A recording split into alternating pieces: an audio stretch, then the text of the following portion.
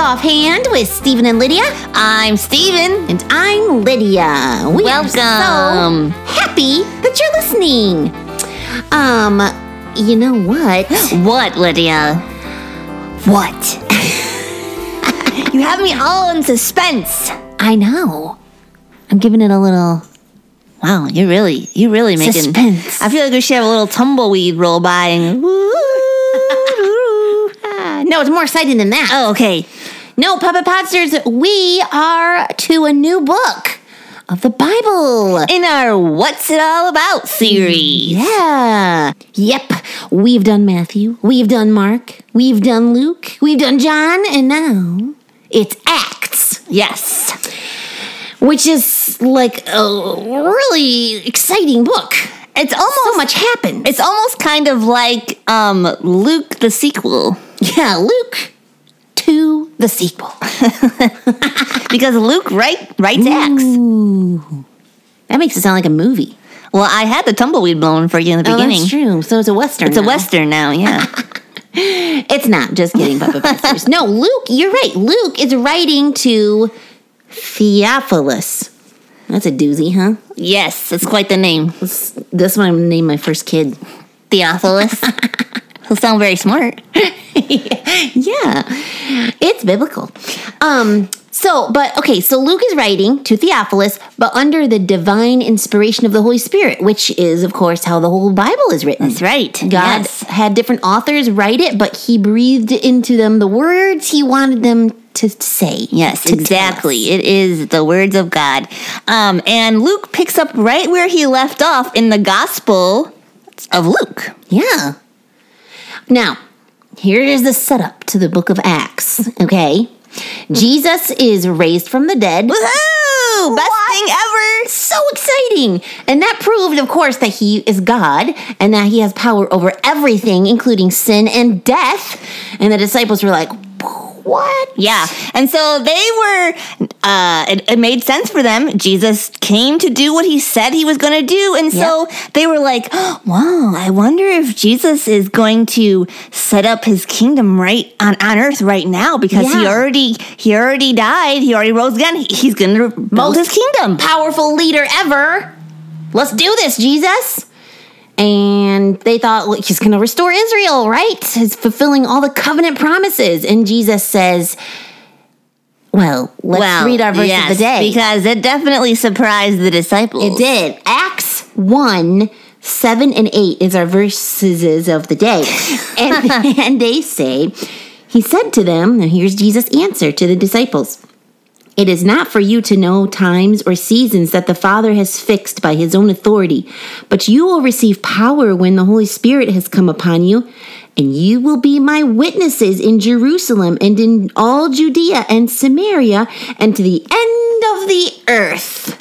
He says, no, it's not time for me to be the leader of everything right now, or to restore Israel and to set up my kingdom right now. No, what I need for you, what's next, is for you to be my witnesses in all over the place. Go tell everybody what I came to and what I did. Yeah, and who I am and what I need and want from them. And that is what Acts is all about. Yeah. So right after saying this, Jesus rose up to heaven. They watched him go up into heaven, which was probably kind of sad. Yeah, it probably felt to them that they lost their best friend. Like, we're never going to see him again. Yeah. Yeah, I wonder if they felt like they would never see him again. I don't know.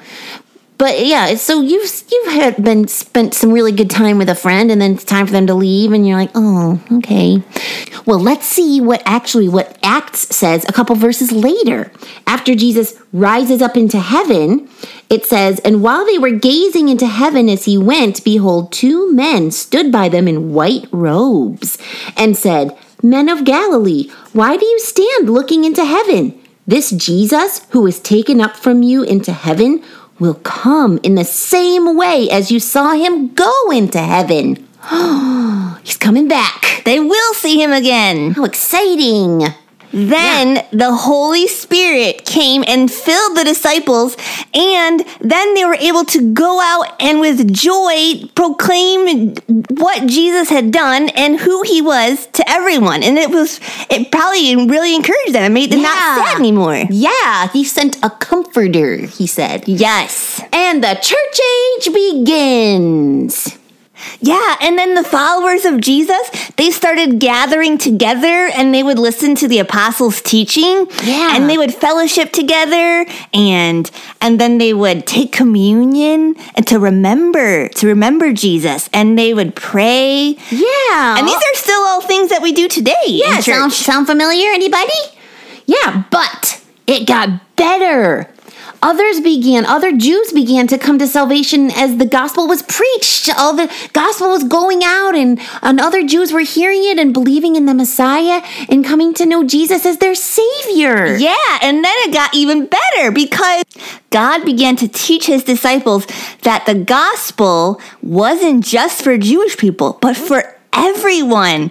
And then God began sending his disciples to more and more places as missionaries. Yeah, in fact, Acts, a large part of Acts follows the Apostle Paul in the story about how he came to Jesus, believing in Jesus as the Savior, and his journeys where he took the gospel to many places, including Rome. He eventually took it to Rome, which was at the time the capital of the known world. Wow. Which is kind of a big deal. Yes, definitely. Now, don't forget, we already mentioned that Luke was the one writing this. Yeah. And he wrote this book with lots of detail. He was very good at detail. Remember we mentioned that when he was writing Luke, too. Right. He's a good investigator. Yes, he gets his little clue, his magnifying glass, and he looks for details and clues. He's an eyewitness. Yeah. And, he was also a good eyewitness observer himself because many of the things that Paul experienced, Luke was there to see firsthand. Yeah. He often says that Paul and we did this and we did that in the stories about Paul, which is kind of fun to read. Yeah. He's like, Luke was there too. So yeah, and Acts has a lot to say. Just tons to say about how the church should function, how it should work, and how missions and telling people about Jesus should work. And it does it through very detailed and kind of really interesting true stories about different things that really happened in the time really right after Jesus returned to heaven. Yeah. So it's a action-packed book about a lot of different things that were happening and about the transition between when Jesus was on earth and ministering and to when he passed that responsibility to believers who then he said, now it's your turn. I want you to go everywhere and tell people about me so that they can believe too. Yeah, and that's what Acts is all about. Go read it. Yeah, you won't regret it. It's kind of a big, intense book, but maybe you can get help reading it. Yeah. There's a lot to understand in it, but it's a good book. All right, Puppet Podsters. You know what time it is. Coming at you. I love a good joke to give the funny bone a poke. Be it knock-knocks or riddles for grown-ups or kiddles. I love a good joke. Ooh, I got a joke. All right. Speaking of Paul and going to Rome. Oh, okay. What is the best way to explore Italy? Oh, I don't know. What's the best way? You roam. You roam over there. You roam over there. See all the sights. I love a good joke. We'll laugh from here to Roanoke. Be it knock-knocks or riddles for grown-ups or kiddles. I love a good joke. All right. Ready? Yeah. What do you call a Roman with a cold? Oh, poor guy. Roman with a cold? Yeah. I don't know. Julius the Sneezer.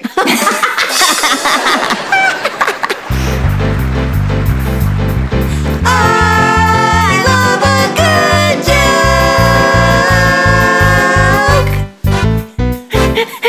That sounded fun to say. It was. Oh, man. Here, have a tissue. Here, Julius.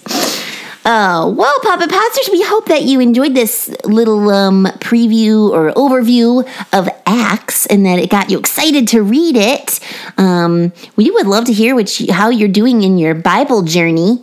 It's okay if you haven't read through all the books we've talked about. It's a big book. Yeah, take little bits at a time. And that's a pretty cool thing you can look forward to for the rest of your life, is just working on reading the Bible.